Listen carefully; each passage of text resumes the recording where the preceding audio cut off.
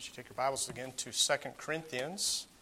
2 Corinthians, I want to finish up here today, Lord willing, the thought of perfecting holiness in the fear of God.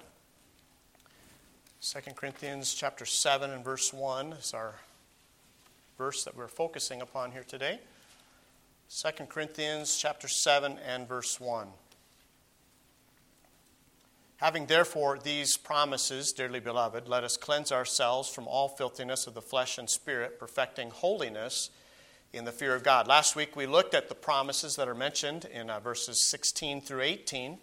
But having therefore these promises, dearly beloved, obviously written to believers here, let us cleanse ourselves from all filthiness of the flesh and spirit, perfecting holiness in the fear of God. Last week I mentioned that perfecting holiness speaks of the process of becoming more like our Holy Father. Perfecting talks about a continual process. And of course, as we hold your place there, notice with me 1 Peter chapter 1 once again, be reminded of these words. I remind you that the standard for holiness is not someone else. Well, I'm more holy than they are. That's a holier than thou attitude that is despised by so many people. The reality is, the comparison is God himself. It says here, 1 Peter chapter 1 and verse 13, wherefore gird up the loins of your mind and be sober and hope to the end for the grace that is to be brought unto you at the revelation of Jesus Christ. Obviously, his coming. It says here, as obedient children, not fashioning yourselves according to the former lusts in your ignorance. Notice, obedience is necessary for holiness. We're to not be like the past. Something should change in us at the time of salvation. But as he which hath called you is holy. Again, he's the holy, the standard of holiness, I should say. So be ye holy in all manner of conversation or conduct. Because it is written in the Old Testament, because it is written, be ye holy, for I am holy. The goal is to be more and more like God in his holiness. John 17:11, Jesus Christ calls his heavenly Father Holy Father. We should want to be like our Holy Father. But the question I want for us to consider here today is the practical ways in which we perfect that holiness. Again, this command is given here, perfecting holiness in the fear of God. So how is it that we can perfect holiness in our lives? First of all, we must have separation from the world. Notice back in chapter 6, we've covered this passage before, so I just want to kind of go quickly down through it, but I want you to notice here in the context that we cannot perfect holiness if we are not separated from the world. In particular, we're talking about being separated from unbelievers. We have nothing in common. Verse 14, be ye not unequally yoked together with unbelievers. For what fellowship hath righteousness with unrighteousness? They have not the righteousness of God. How can we have anything in common with them? What communion hath light with darkness? We are delivered from the kingdom of darkness. We have nothing to do with them. Notice it says, what concord? What harmony? Carries the idea of a symphony. What concord hath Christ with Belial? Or what part hath he that believeth with an infidel? Notice what agreement. Can two walk together except they be what? Agreed. Amos 3:3. What agreement hath the temple of God with idols? The church is called the temple of the living God in Scripture. For ye are the temple of the living God, as God hath said, I will dwell in them and walk in them, and I will be their God, and they shall be my people. Wherefore, notice this statement. This command is given to the church at Corinth. Obviously, they were not separated like they should have been. Because Paul, in the inspiration of the Holy Spirit, says, wherefore come out from among them. They were spending time with these idolaters. Paul is emphasizing, what do we have in common with the unbeliever around us? That's not saying we totally isolate ourselves from them. We're talking about insulating, protecting ourselves from the influence of an unbeliever. They don't have the same, at least they shouldn't have the same desires and workings in our lives. It says, come out from among them and be ye separate, saith the Lord, and touch not the unclean thing. And I will receive you. Notice again the promises, and I will be a father unto you, and ye shall be my sons and daughters, saith the Lord Almighty. I want you to notice with me 1 John chapter 2. 1 John chapter 2. I want you to notice as far as the friendship of the world is concerned, if we have friendships, close friendships with this world, it's going to affect our relationship with our holy Heavenly Father. 1 John chapter 2, notice verses 15 through 17. This is talking about not loving the world, and it's very interesting in this context how the Bible words this. Love not the world, neither the things that are in this world. The Bible is going to tell us here what this is all about. And you think about Demas, having loved this present world, he forsook Paul. If any man love the world, notice the statement, the love of the Father is not in him. Jesus himself said in Matthew 6, you cannot love two masters. You're going to love the one and hate the other. You'll hold to the one and despise the other. Love not the world, because notice, if any man love the world, the love of the Father is not in him. So how much do we love our Heavenly Father today? It's going to make a difference in how we live our lives for all that is in the world. All right, so here's the definition, the understanding of the world. The lust of the flesh. What this sinful flesh desires. Notice the lust of the flesh. Notice also the lust of the eyes. I'm going to see it. Well, Solomon, everything he saw, he pursued it. So he ended up with 700 wives and 300 concubines. The lust of the eyes and the pride of life. You might recognize this is the same as what happened in Genesis chapter 3. You also recognize that these are the same three things that Satan tries to use with Jesus Christ in the wilderness and the temptations. Notice, all of these things is not of the Father, but is, notice, of the world. So if our life is consumed by what my sinful flesh wants, if my life is controlled by what I see, if my life is controlled by what I want, the pride of life, I do not love my Heavenly Father. I don't know how much clearer this can be put out here. Notice, it's not of the Father, but is of the world. The world passeth away, and the lust thereof. But he that doeth the will of God abideth forever. Notice James chapter 4. James chapter 4, verse 4. I do not think we in modern day Christianity take seriously enough that as I want the things of this world more and more, my love for God is diminishing. I want you to notice this. It says in James chapter 4, verse 4. This puts this on a whole different level here. Notice, ye adulterers and adulteresses, know ye not that the friendship of the world is enmity with God? If I want to be friends with this world, okay, let's put it down on a practical level. If I want the friendship of people of this world more than I want the friendship of the people of the church, the people of God, then notice I am an adulterer or an adulteress. That's pretty serious. That's like somebody cheating on their marriage. We're talking about cheating on our relationship again with God. Notice, we make ourselves an enemy.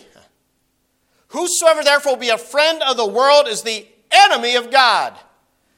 That's an understanding of worldliness that we do not comprehend. The lust of the flesh, the lust of the eyes, and the pride of life makes me an enemy of God. And it's the same as spiritual adultery.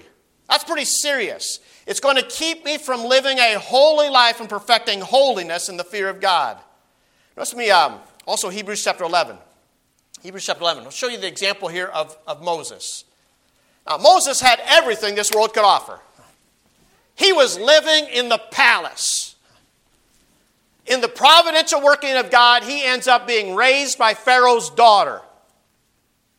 But he had to make a choice. He had to make a choice. Notice it says here in verse 24. And by the way, he was a believer long before this, but he had to make a choice as far as what this world could offer him. Verse 24, by faith Moses, when he was come to years, refused to be called the son of Pharaoh's daughter. Choosing. Notice this, as far as the world is concerned, with us as believers, it's a choice. It is a choice that we make. We make a choice to love God or love this world. I mean, that's the bottom line of what it is. It's either love God or love the world. Those are the choices that we have as believers. That's what 1 John 2 said. Choosing rather to suffer affliction with the people of God. Well, if it's going to involve suffering, then I'm out of here. Well, then you better make sure you're a believer in Christ then. Think about that. If you're going to choose the world on purpose, I understand Demas. Having loved this present world, he forsook Paul. But it was a choice that he made. If you want the world more than what Jesus Christ can offer, you better check out your relationship with God. Choosing rather to suffer affliction with the people of God than to enjoy the pleasures of sin for a season. Oh, sin is fun. For a little while. Until payday comes. Until the consequence. God has built in consequences for our sinful choices. You can choose to sin or not. It's your choice as believers in Christ. What is not your choice is to choose the consequences. Well, I'm going to sow my wild oats. Well, you're going to reap wild oats then. Esteeming the reproach of Christ greater riches than the treasures of Egypt. Think about this. The treasures in Egypt, he had access to it, being adopted by Pharaoh's daughter. But he says, suffering reproach for Christ. By the way, that was in the Old Testament. Notice that, by the way, right? Christ in the Old Testament. There's not a different way of salvation in the Old Testament than the New. Esteeming the reproach of Christ. He would rather have the reproach that a life of Christ, with Christ brings. That's greater riches. Why? Because I'm going to be joint heir with Jesus Christ. That's far greater riches than Egypt, what Egypt had to offer. The world. By the way, Egypt is a picture of the world. For he had respect unto the recompense of the reward. By faith he forsook Egypt, not fearing the wrath of the king, for he endured as seeing him who is invisible. I want you to notice an example of this in 1 Kings chapter 11. I'm emphasizing that unless you're separated from this world, there's absolutely no way you can perfect holiness in the fear of God. An example of this is King Solomon. Notice 1 Kings chapter 11. He did not obey God's commands given to Israel about separating from the nations around them. It says here, but King Solomon loved many strange women, together with the daughter of Pharaoh. All right, so this was a political arrangement, I'm convinced, but affinity with Pharaoh by marrying his daughter. Notice women of the Moabites, the Ammonites, the Edomites, Zidonians, and Hittites. Wicked pagan nations. Of the nations concerning which the Lord said unto the children of Israel, ye shall not go into them, neither shall they come in unto you. For surely they will turn away your heart after their gods. Solomon clave unto these in love. Remember we saw in last hour, a man's hand was cleaving unto the sword, so that his fingers had to be pried off the sword. That's the idea of cleaving or claving in this case. It says he clave unto these in love. He would not listen. In fact, he was warned. We're going to see later in this chapter. He would not listen to the warnings from God. He had 700 wives, princesses, and 300 concubines. Legal mistresses, basically. And his wives turned away his heart. Notice that. By the way, 1 Corinthians 15:33 is true in the Old Testament as well as in the New Testament. Be not deceived. Evil communications corrupt good manners. You want to know what you're going to become like? Check out your friends now. Check out your closest friends. That's what you're going to become. That's what you will become. Solomon started off great, wanting wisdom from God. God even said, he gave him a special name because of the love relationship that Solomon had for his God, his Lord. Well, this totally changed because of these women in his life. For it came to pass, when Solomon was old, that his wives turned away his heart after other gods. And his heart was not perfect with the Lord his God, as was the heart of David his father. So was David perfect? Absolutely not. He was a man after God's own heart. When he sinned against God, he got things right. For Solomon went after Ashtoreth, the goddess of the Zidonians, and after Milcom, the abomination of the Ammonites. And Solomon did evil in the sight of the Lord and went not fully after the Lord, as did David his father. Then did Solomon build an high place for Chemosh, the abomination of Moab, in the hill that is before Jerusalem, where the temple was built, and for Molech, the abomination of the children of Ammon. Can I remind you that Molech was worshipped with child sacrifices? I had not really considered this. All right, so Solomon had how many wives? 700, right? How many concubines? 300. So you'd think with that many women in his life, the Bible would talk about hundreds of children. Can you show me? The only one that's really mentioned is Rehoboam. All of a sudden, I started wondering, for Molech, why is he creating a place, a high place for Molech? Well, probably because some of his wives were sacrificing their children to the god Molech. That's probably the reason why hundreds of children are not mentioned in Scripture with thousands of women in Solomon's life. Very interesting to consider, to meditate on. And likewise did he for all his strange wives, which burnt incense and sacrificed unto their gods. It was not just Molech that was worshipped with sacrifices, even human sacrifices. The Lord was angry with Solomon because his heart was turned from the Lord God of Israel, which had appeared unto him twice. 2 times he was warned about this, and commanded him concerning this thing, that he should not go after other gods, but he kept not that which the Lord commanded. Wherefore the Lord judged him, and of course divided the kingdom. Separation from the world is absolutely essential. Absolutely essential if we're going to perfect holiness in the fear of God. I want you to consider also that perfecting holiness in the fear of God requires more than just self-effort. Notice with me Romans chapter 10. Romans chapter 10. I'm going to start this thought with this passage in relation to unbelievers. And I want to remind you the illustration, the example that I gave you last week of Benjamin Franklin. Since some of you weren't here, I want to mention this. Benjamin Franklin, by his own statements in his autobiography, sought out to pursue after moral, I forgot his exact term.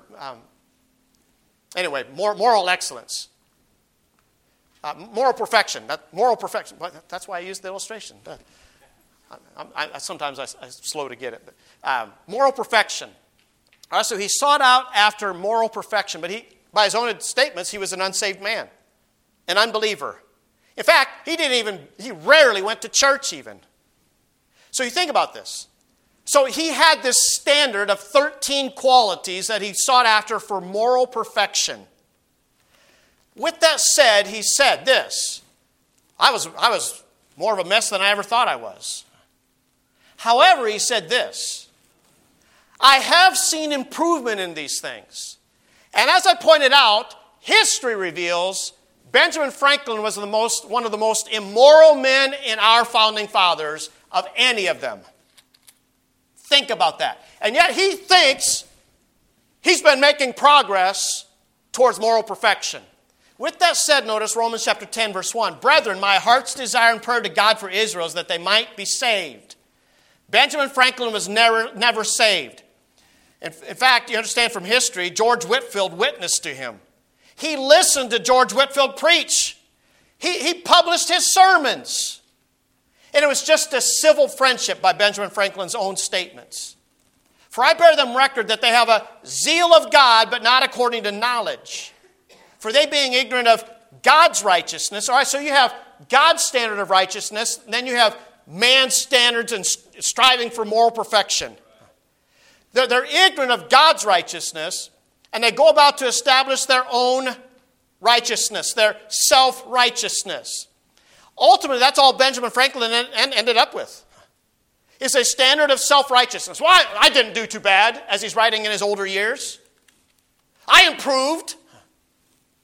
He still fell eternally short of God's standard of righteousness. Notice they have not submitted themselves unto the righteousness of God. For Christ is the end of the law for righteousness to everyone that believeth.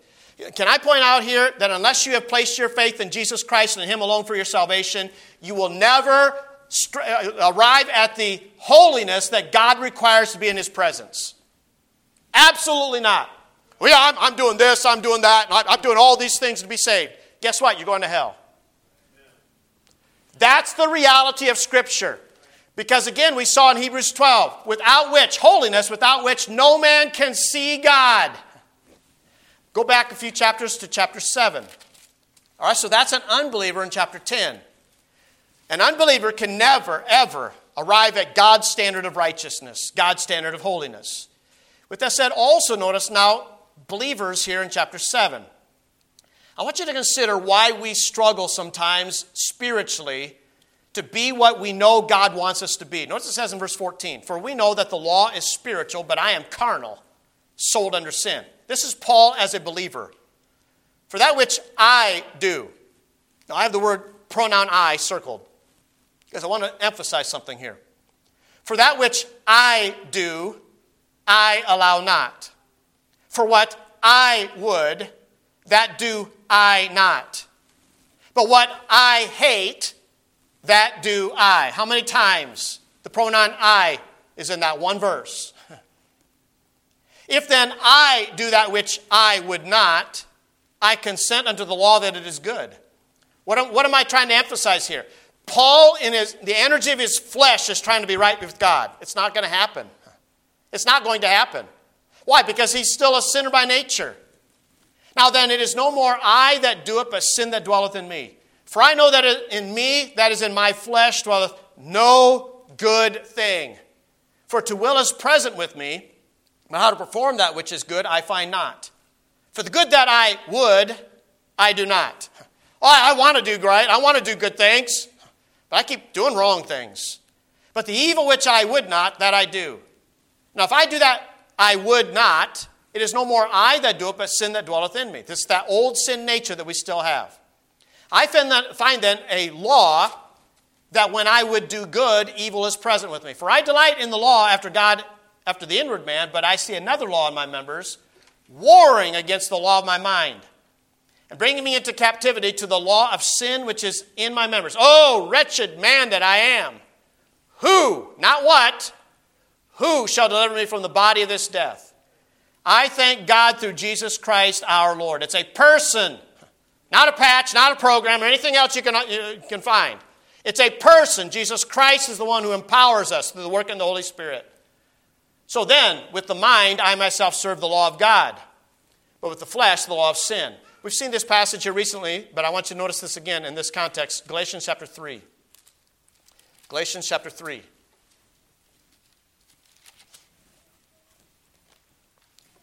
One of the reasons why we fail so many times to perfect holiness and the fear of God is because we're trying to do it in self-effort alone. We need to depend upon the Lord. Galatians 3 verse 1, "O foolish Galatians, who hath bewitched you that ye should not obey the truth, before whose eyes Jesus Christ hath been evidently set forth, crucified among you?" All right, so exalting the crucified Christ. In fact, I believe that's the context of verse 20 of chapter 2. "I am crucified with Christ, nevertheless I live. Yet not I," but notice, "Christ liveth in me." He's living out the Christian life in me. "And the life which I now live in the flesh, I live by the faith of the Son of God, who hath loved me and gave himself for me." Verse 2 of chapter 3, "This only would I learn of you. Received ye the Spirit by the works of the law, or by the hearing of faith?" Pause there just a moment. Do you think you can receive the Holy Spirit by keeping the law? Absolutely not. You can't. You do not receive the Spirit of God by the works of the law. All right, so in Romans chapter 8 it says if you do not have the Spirit of God, you're not one of His. You're not a son of God. So everyone who tries to keep the law for salvation, guess what? They don't have the Spirit of God. They don't have salvation. The Spirit of God comes at the time of salvation. Notice, or by the hearing of faith. Romans 10:17. "So then faith cometh by hearing," and what? "Hearing by the word of God." Are you so foolish? He calls them foolish here. "Having begun in the Spirit, are ye now made perfect by the flesh?" Here's what Paul is emphasizing here. Are you going to become perfect you're going to become holy? You're going to be right with God? This is that perfectionism I've talked about. This is what I struggle with. This is a reminder that I go to constantly for my perfectionistic spirit. Perfectionism is a work of the flesh. I'm trying to be perfect like God in the energy of my flesh instead of God doing it through me. Are you so foolish? Having begun in the Spirit. Right? So you're saved and you receive the Spirit of God. That's a working of the Holy Spirit. Are you now made perfect by the flesh? Are you going to do it in fleshly efforts? One other passage in relation to this thought. Notice 1 Thessalonians chapter 5. 1 Thessalonians chapter 5. I want you to notice again, it's not through self-effort alone. 1 Thessalonians chapter 5, verse 23. The very God of peace. The very God of peace. 1 Thessalonians 5:23. Notice how God is described here. The very God of peace. He is the one who is sanctifying us wholly or entirely. This is related to a name of God in the Old Testament and a title that the Lord that doth sanctify thee. The very God of peace sanctify you wholly. I pray God. Notice this is the prayer request for the Thessalonian believers. I pray God your whole spirit and soul and body be preserved blameless unto the coming of our Lord Jesus Christ. Verse 24, faithful is he that calleth you, who will also do it. This is related to Philippians chapter 1 and verse 6. Being confident of this very thing, that he which hath begun a good work in you will perform it until the day of Jesus Christ. Perfecting holiness in the fear of God is not through just self-effort. I'm going to become holy like God. You can't do it because you still have a sin nature. But that does not mean we do not take any personal responsibility. Remember what Paul says? Instead of turning back there, we'll have another passage to look at here in a moment. Remember what he says, cleansing ourselves from all filthiness of the flesh and spirit. Notice we still have a responsibility. Yeah, so that means I can do anything I please because God's going to sanctify me entirely. No. Don't miss the point. You see, if you do not want to give up your sin, there's a problem there. What needs to be cleansed? What is holding you back from perfecting holiness in the fear of God? What thing of your flesh and of your spirit are holding you back from perfecting holiness in the fear of God? It's very interesting. Galatians 5, in the context of the fruit of the Spirit, also talks about the works of the flesh. I've mentioned this before, but I've heard a preacher say this in the past. I almost got in the flesh. No, if you almost got in the flesh and you recognize that, you probably did, at least to some degree. The works of the flesh in contrast to the fruit of the Spirit. I want you to see this in 2 Peter chapter 2. This is exactly what false teachers use to lure people in. Most of the mega churches, very close to all of them, do not require you before God to see any changes. Come as you are. We accept you as you are. You can come dressed like you're going to the beach. It doesn't matter. You come here and then go to the beach. Come as you are and leave as you were. We are not expecting anything to change in your life. They might as well say that because that's exactly what they're doing by alluring through the lust of the flesh. It says here in verse 17 of 2 Peter 2, these are wells without water, clouds that are carried with a tempest, to whom the mist of darkness is reserved forever. That's a reservation in hell. Joel Osteen and all these mega church pastors, they have a reservation in hell. That's what the Bible says. They're wells without water. You can have your best life now. That's why I get irritated every once in a while when somebody says, I like Joel Osteen's talks. And then they say they like my talk. It's like, you can't see any difference between me and Joel Osteen? Oh, there's a problem there. There is a problem. I don't have enough hair to have a hairdo like that. So, verse 18. Some of you are catching that. Verse 18. For when they speak great swelling words of vanity, their words are all emptiness. There's no substance to them. They allure. Notice that word. They allure. How many of you like fishing? Every once in a while I hear about your fishing trips. You got to find that perfect lure. Guess what they use? They use the lusts of the flesh. Notice, they allure. These are false teachers. They say they're Christians. They're Christian teachers. Notice, they allure through the lust of the flesh, through much wantonness. Live as you please. We're in an age of grace, not law. Wow. Through much wantonness. It doesn't matter how you live your life. God still loves you. That's not what my Bible says. God hates the workers of iniquity, the Psalm says. God's wrath abides on the one who refuses to believe in Jesus Christ. That's what my Bible says. I don't know what Bible. Well, they're using one of my modern Bibles anyway, I guess. While they promise them liberty, they themselves are the servants of corruption. For of whom a man is overcome, of the same he is brought in bondage.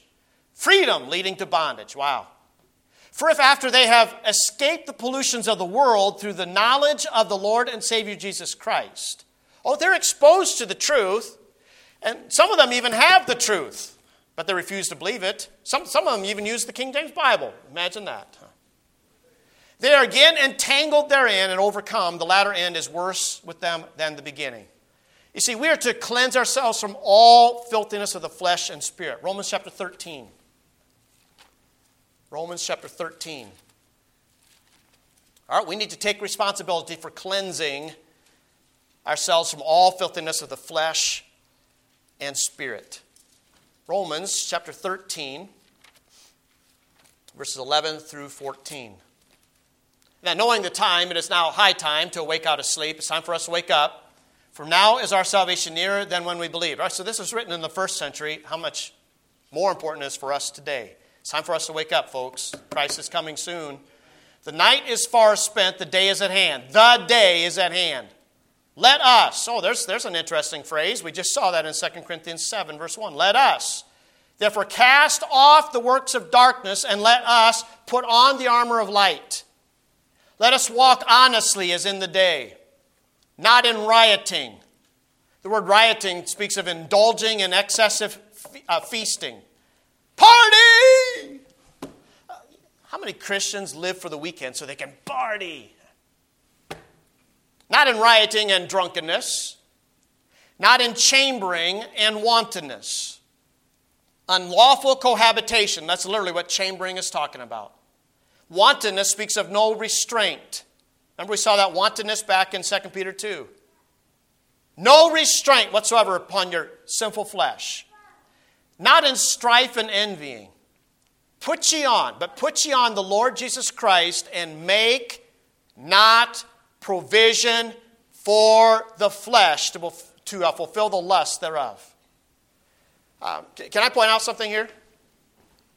If you struggle with your flesh, you probably should limit severely your access to the internet. Think about that.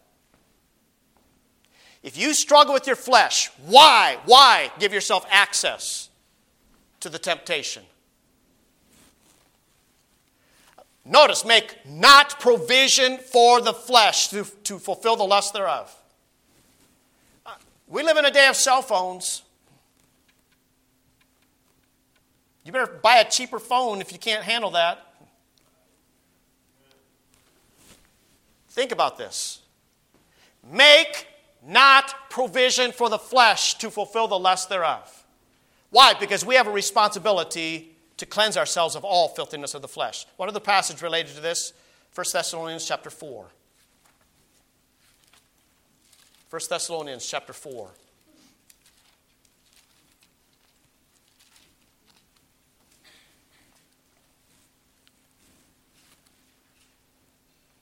Furthermore then, we beseech you, brethren, and exhort you by the Lord Jesus. I'm challenging you, that as ye have received of us how, there is a certain way we are to live our lives. You have received of us how ye ought to walk, speaks of living, and to please God, so you would abound more and more. Increase in it. Don't just be satisfied. Well, I'm getting by. For ye know what commandments we gave you by the Lord Jesus. For this is the will of God. You want to know what the will of God is? Here's one of them right here. This is the will of God, even your sanctification. What is sanctification? Being set apart. That ye should abstain from fornication. I tell you often, this is the Greek word porneia. Listen to the first part of the word porn. It's anything, expression outside of marriage. That every one of you should know how to possess his vessel, speaking of his body, in sanctification and honor. When we do not do this, notice, we dishonor God with this vessel. Well, yeah, you're a Christian. And why are you doing something that brings God's judgment according to Hebrews chapter 13? That's what he's emphasizing here. Vessel in sanctification and honor, not in the lust of concupiscence. Unlawful desires and lust. That's what the word concupiscence means. In fact, if you listen to it carefully, you want to know what concupiscence means? Listen to the middle of the word, Cupid. Cupid. Whole Valentine's Day thing, you know. As long as you're married, Valentine's is fine. Even as the Gentiles which know not God. Why would a Christian live like an unbeliever? That's what he's telling us here. Why would we live like an unsaved person that does not have God, does not know God, that no man go beyond and defraud his brother in any matter? Because that the Lord is the avenger. Hebrews 13:4. The Lord is the avenger of all such, as we also have forewarned and testified. For God hath not called you unto uncleanness, but unto holiness. He therefore that despiseth not man, but God, who hath also given us, notice, he's given unto us his holy, small h, Spirit. God the Holy Spirit who dwells within a believer is a Holy Spirit. 1 Peter 2:11, dearly beloved, I beseech you as strangers and pilgrims, abstain from fleshly lusts which war against the soul. You're damaging your soul when we live in this world. And we love the things of this world. Also, we're supposed to cleanse ourselves of all filthiness of the Spirit. Ephesians chapter 4. Ephesians chapter 4. Wow, you didn't realize there's so much perfecting holiness in the fear of God, huh? We got plenty to work on, don't we? Ephesians 4, verse 17. Well, see, that's because God is the standard and not someone else. I'm better than you are. Verse 17. This I say, therefore, and testify in the Lord. Ephesians 4:17. That ye henceforth walk not as other Gentiles walk, in the vanity of their mind. You want to know what the vanity of the mind of the Gentiles is? Don't listen to it too much. You listen to what they talk about. That's the vanity of their minds. Having the understanding darkened. They don't understand. It's darkened to them. Being alienated from the life of God through the ignorance. Notice how God describes it here. Ignorance that is in them. They do what they do out of ignorance. They don't know any better. Because of the blindness of their heart. Notice verse 19. Who being past feeling have given themselves over unto lasciviousness, liberty, license to do as they please, to work all uncleanness with greediness. Oh, they don't just go after uncleanness. They go after it with greediness. But ye have not so learned Christ. Something should have changed in you. If so be that ye have heard him and have been taught by him, as the truth is in Jesus. That ye put off, notice this, put off and put on. Put off concerning the former conversation, the old man, which is corrupt according to the deceitful lusts. And be renewed in the spirit of your mind. And that you put on the new man, which after God is created in, notice this, righteousness and true holiness. Not just an external holiness. We're talking about inside out holiness. Perfecting holiness in the fear of God. Hebrews chapter 10. Hebrews chapter 10. Verse 19. Hebrews chapter 10, verse 19. Having therefore, brethren, boldness to enter into the holiest by the blood of Jesus. Do we take seriously our time with God? Do we just, God bless me with my day? It's like, do we prepare our hearts to go into God's presence? Oh, I know Hebrews 4 says we can go boldly to the throne of grace. That does not mean arrogantly. He is still an holy God. It's like the high priest going into the Holy of Holies in the tabernacle and the temple. That's how we're entering into God's presence. We have boldness to enter into the holiest by the blood of Jesus, by a new and living way which he hath consecrated for us through the veil, that is to say, his flesh. You know that Old Testament veil? God tore that in half, the top to bottom. But by the way, that was so thick, there's no way a man could... That thing was so thick from what I read in history. It was so thick, God had to tear that in half. And it was tore from the top down.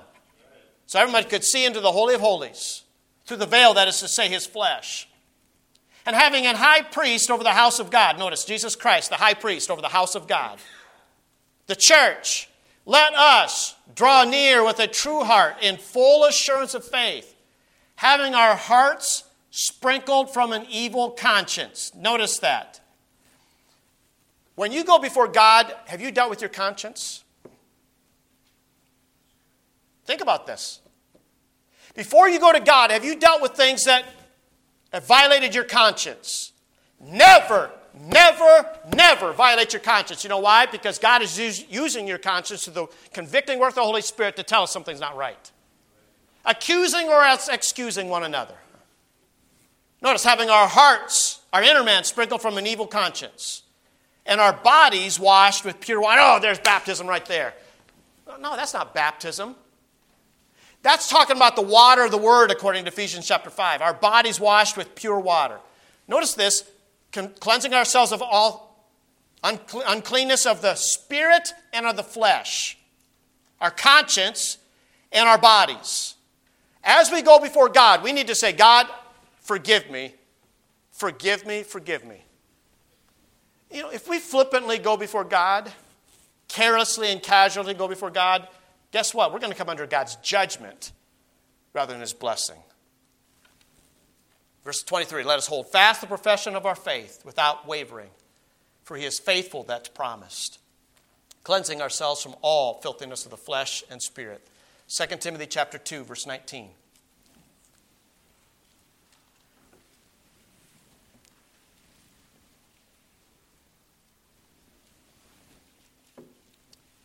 Second Timothy 2, verse 19. Nevertheless, the foundation of God standeth sure, having this seal. We are sealed by the Holy Spirit of God. The Lord knoweth them that are his. By the way, God knows if you're a child of God or not. I don't always know that. I can look at evidence, but only God ultimately knows. And, of course, you do. Who are you trusting is the better way to ask that question. And let everyone that nameth the name of Christ, notice, depart from iniquity. Notice, if you're a Christian, you better be checking to see what God says is right for you. Because we're to depart from iniquity as a child of God. When you name the name of Christ. By the way, that's one way you blaspheme the name of Christ.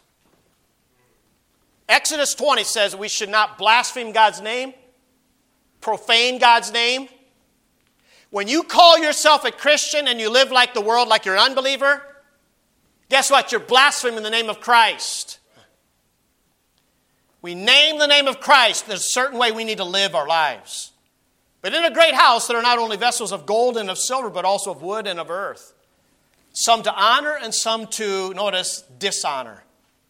If a man therefore purge himself from these, he shall be a vessel unto honor, sanctified. Remember we saw that. Sanctified and meet or fitting for the master's use. Useful to the Lord. And prepared unto every good work. Notice that means we're going to flee also youthful lusts. To follow after righteousness, faith, charity, peace, with them that call on the Lord of a pure heart. Cleansing ourselves. Notice something else here. Yielding to the correction of the Lord. Hebrews chapter 12. We're getting close here. Hebrews chapter 12.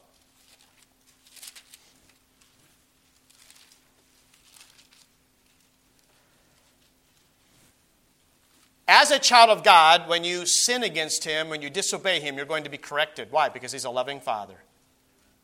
What's love in that? Do you realize that when a father does not correct their child, they're actually saying they hate them by their actions. Go ahead and ruin your life. Go ahead and kill yourself in the middle of the street, kid. I didn't really want you anyway. That's what they might as well say if they do not correct their children. And ye have forgotten the exhortation which speaketh unto you as unto children. My son, this is a quote from Proverbs, despise not thou the chastening of the Lord, nor faint when thou art rebuked of him. Chastening. Notice the rebuke, the scolding. How many of you enjoyed your scolding from your parents? I didn't enjoy that. And again, I've told you, I think that's why middle names are given to us, so that the names are longer when they're calling us. For whom the Lord loveth, he chasteneth. And notice this, scourgeth every son whom he receiveth. There's different levels of correction here. We have scoldings, we have a spanking, but we also have a scourging. Can I remind you that a scourging is going to leave a scar? What was a scourge in Bible times? Not just a whip. It tore the flesh and left a scar. You know, there's sometimes that God will take a child of God, child of His, through a time that's going to leave some scars. If ye endure chastening, God dealeth with you as with sons. For what son is he whom the Father chasteneth not? Parental neglect. Again, it's hatred for a child. But if ye be without chastisement, whereof all are partakers, all of the children of God will partake in chastisement, this correction, then are ye bastards and not sons. You think about this. That's a label that's given to somebody who does not know who his father is. Furthermore, we have had fathers of our flesh which corrected us. And we gave them reverence, respect. If not when you're getting the spanking later on. No. It's amazing when we get 21, start figuring out our dad knew more than we thought, huh? Shall we not much rather be in subjection unto the Father of spirits and live? For they verily for a few days chastened us after their own pleasure. But he for our profit, notice this statement, the end of verse 10, that we might be partakers of his what? His holiness. Here's how God perfects holiness in us. Our response to his chastening, his correction, will determine how much of his holiness we're going to be a partaker of in this lifetime. Now, no chastening for the present time seemeth to be joyous, but grievous. This is going to hurt me more than it hurts you, son. I don't know about that, Dad. It's not an enjoyable experience to get a spanking. It's not an enjoyable experience to get a scolding, even. Nevertheless, afterward it yieldeth the peaceable fruit of righteousness unto them which are exercised thereby. Don't have time to look at this, but you look at Job 5, verses 17 and 18 sometime. Essentially, God is bruising and then binding up. That's a picture of God's correction. You see, unless we're responding to the correction of the Lord, we will not perfect ourselves in holiness. Last of all, perfecting holiness in the fear of God. This is not a fear of condemnation, because it's written to the dearly beloved, to believers. Can I point out something here that if you have a fear of hell, you don't, first of all, may not understand what faith in Jesus Christ does, or second of all, you're not a believer. But can I remind you that John 3, in the context of 3:16, says that the one who has not believed in Jesus Christ is already under condemnation. Romans, I think was it chapter 5 or chapter 8, there is therefore now no, I think it's chapter 8, there's now no condemnation to them that are in Christ Jesus. We're not talking about a fear of condemnation in that statement of fear of God. Listen to Exodus 20, verse 20, in the context of the giving of the Old Testament law. Moses said unto the people, this is the chosen nation of God, fear not. They were fearful because God was coming down on the mountain. Fear not, for God is come to prove you, and that his fear may be before your eyes, your faces, I should say, that ye sin not. that fear not, but fear. That's what he said. Fear not, but fear. We're not to be afraid of God's judgment and condemnation, but his fear should be before our faces that we sin not. Proverbs 8:13 says this, the fear of the Lord is to hate evil, pride, and arrogancy, and the evil way. And the froward mouth do I hate. Proverbs 16, verse 6, by mercy and truth iniquity is purged. And by the fear of the Lord men depart from evil. Do we truly fear God? I've shown you many times Ecclesiastes 12, verses 13 and 14. The whole conclusion of the matter is this, Solomon says, fear God, keep his commandments.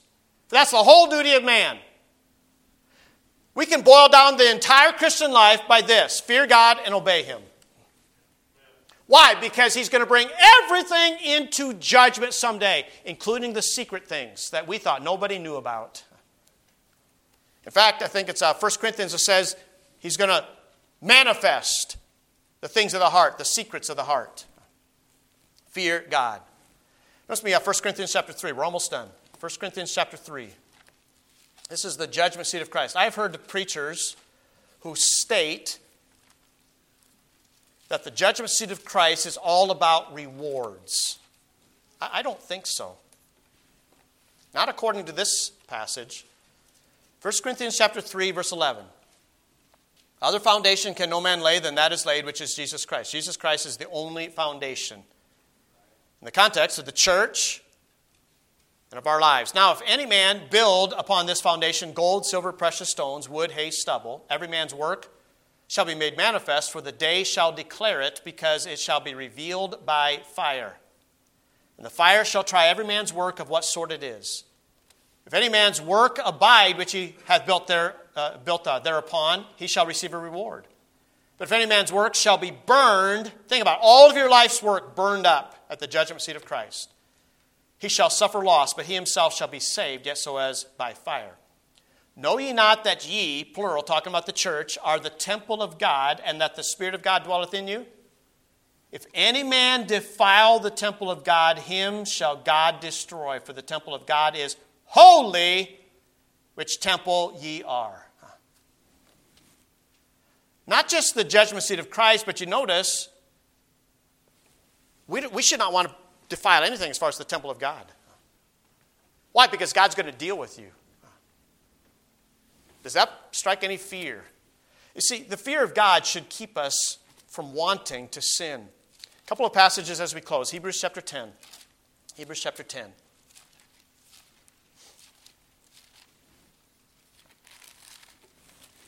Hebrews chapter 10, verse 28.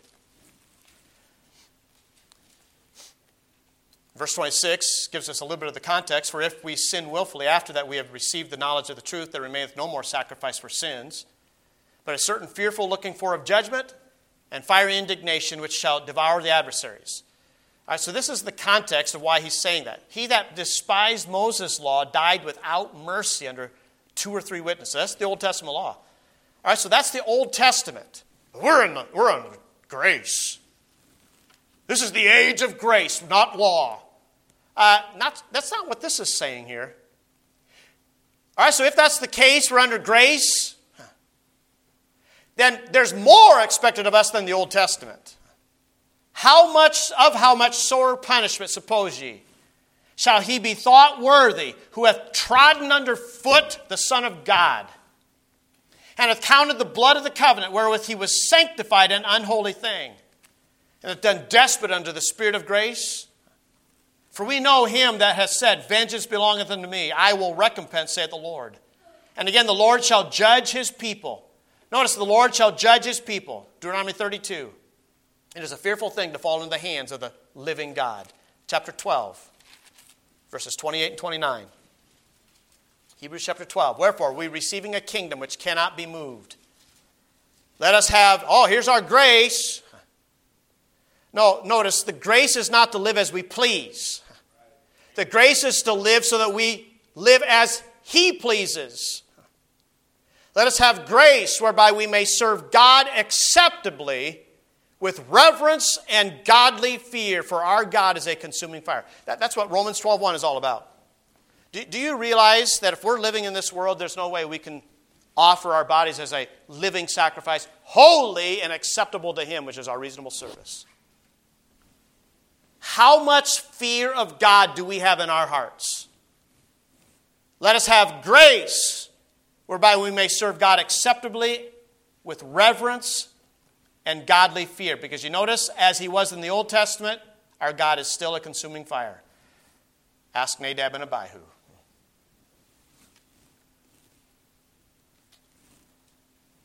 Today, as you think about this, first and foremost, if you're not saved and trusting in Jesus Christ alone, the Bible is born again. Born again with the Spirit of God. It's not things you do. It is not things that you do.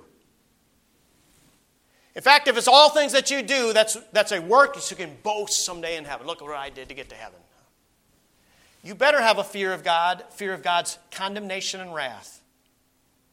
Because the Bible requires repentance and faith. Again, without true salvation, you should have a fear of condemnation. But that's not the fear that we're talking about in 2 Corinthians chapter 7, verse 1. Because it's written to the dearly beloved. As believers today, are we trying to make excuses why we're not more holy than we are? I'm not perfect, just forgiven. As I said last week, that is nothing more than an excuse for not trying to be like our Holy Father. Not giving ourselves wholly to that and yielding to His correction and all these things that we've considered today. Perfecting holiness in the fear of God. Why? Because someday very soon, I believe, we're going to stand face to face with the Lord Jesus Christ and give an account of our lives. I believe very strongly on that day we're going to wish we had done more. Lord, I pray that You'd help us examine our own hearts. First of all, to see whether or not we're in the faith, even as Paul challenged the church at Corinth. And Lord, I pray that everyone here truly knows Jesus Christ alone for salvation. Not trusting in good works, not keeping commandments, baptism, whatever the case may be. All of those things are inadequate to care for the sin nature that we all possess. I pray today that everyone here knows Jesus Christ, the death, burial, and resurrection of Jesus Christ alone for salvation. Repentance toward You, Heavenly Father, and faith toward our Lord Jesus Christ. But Father, I pray this message was for us as believers. Lord, that each one of us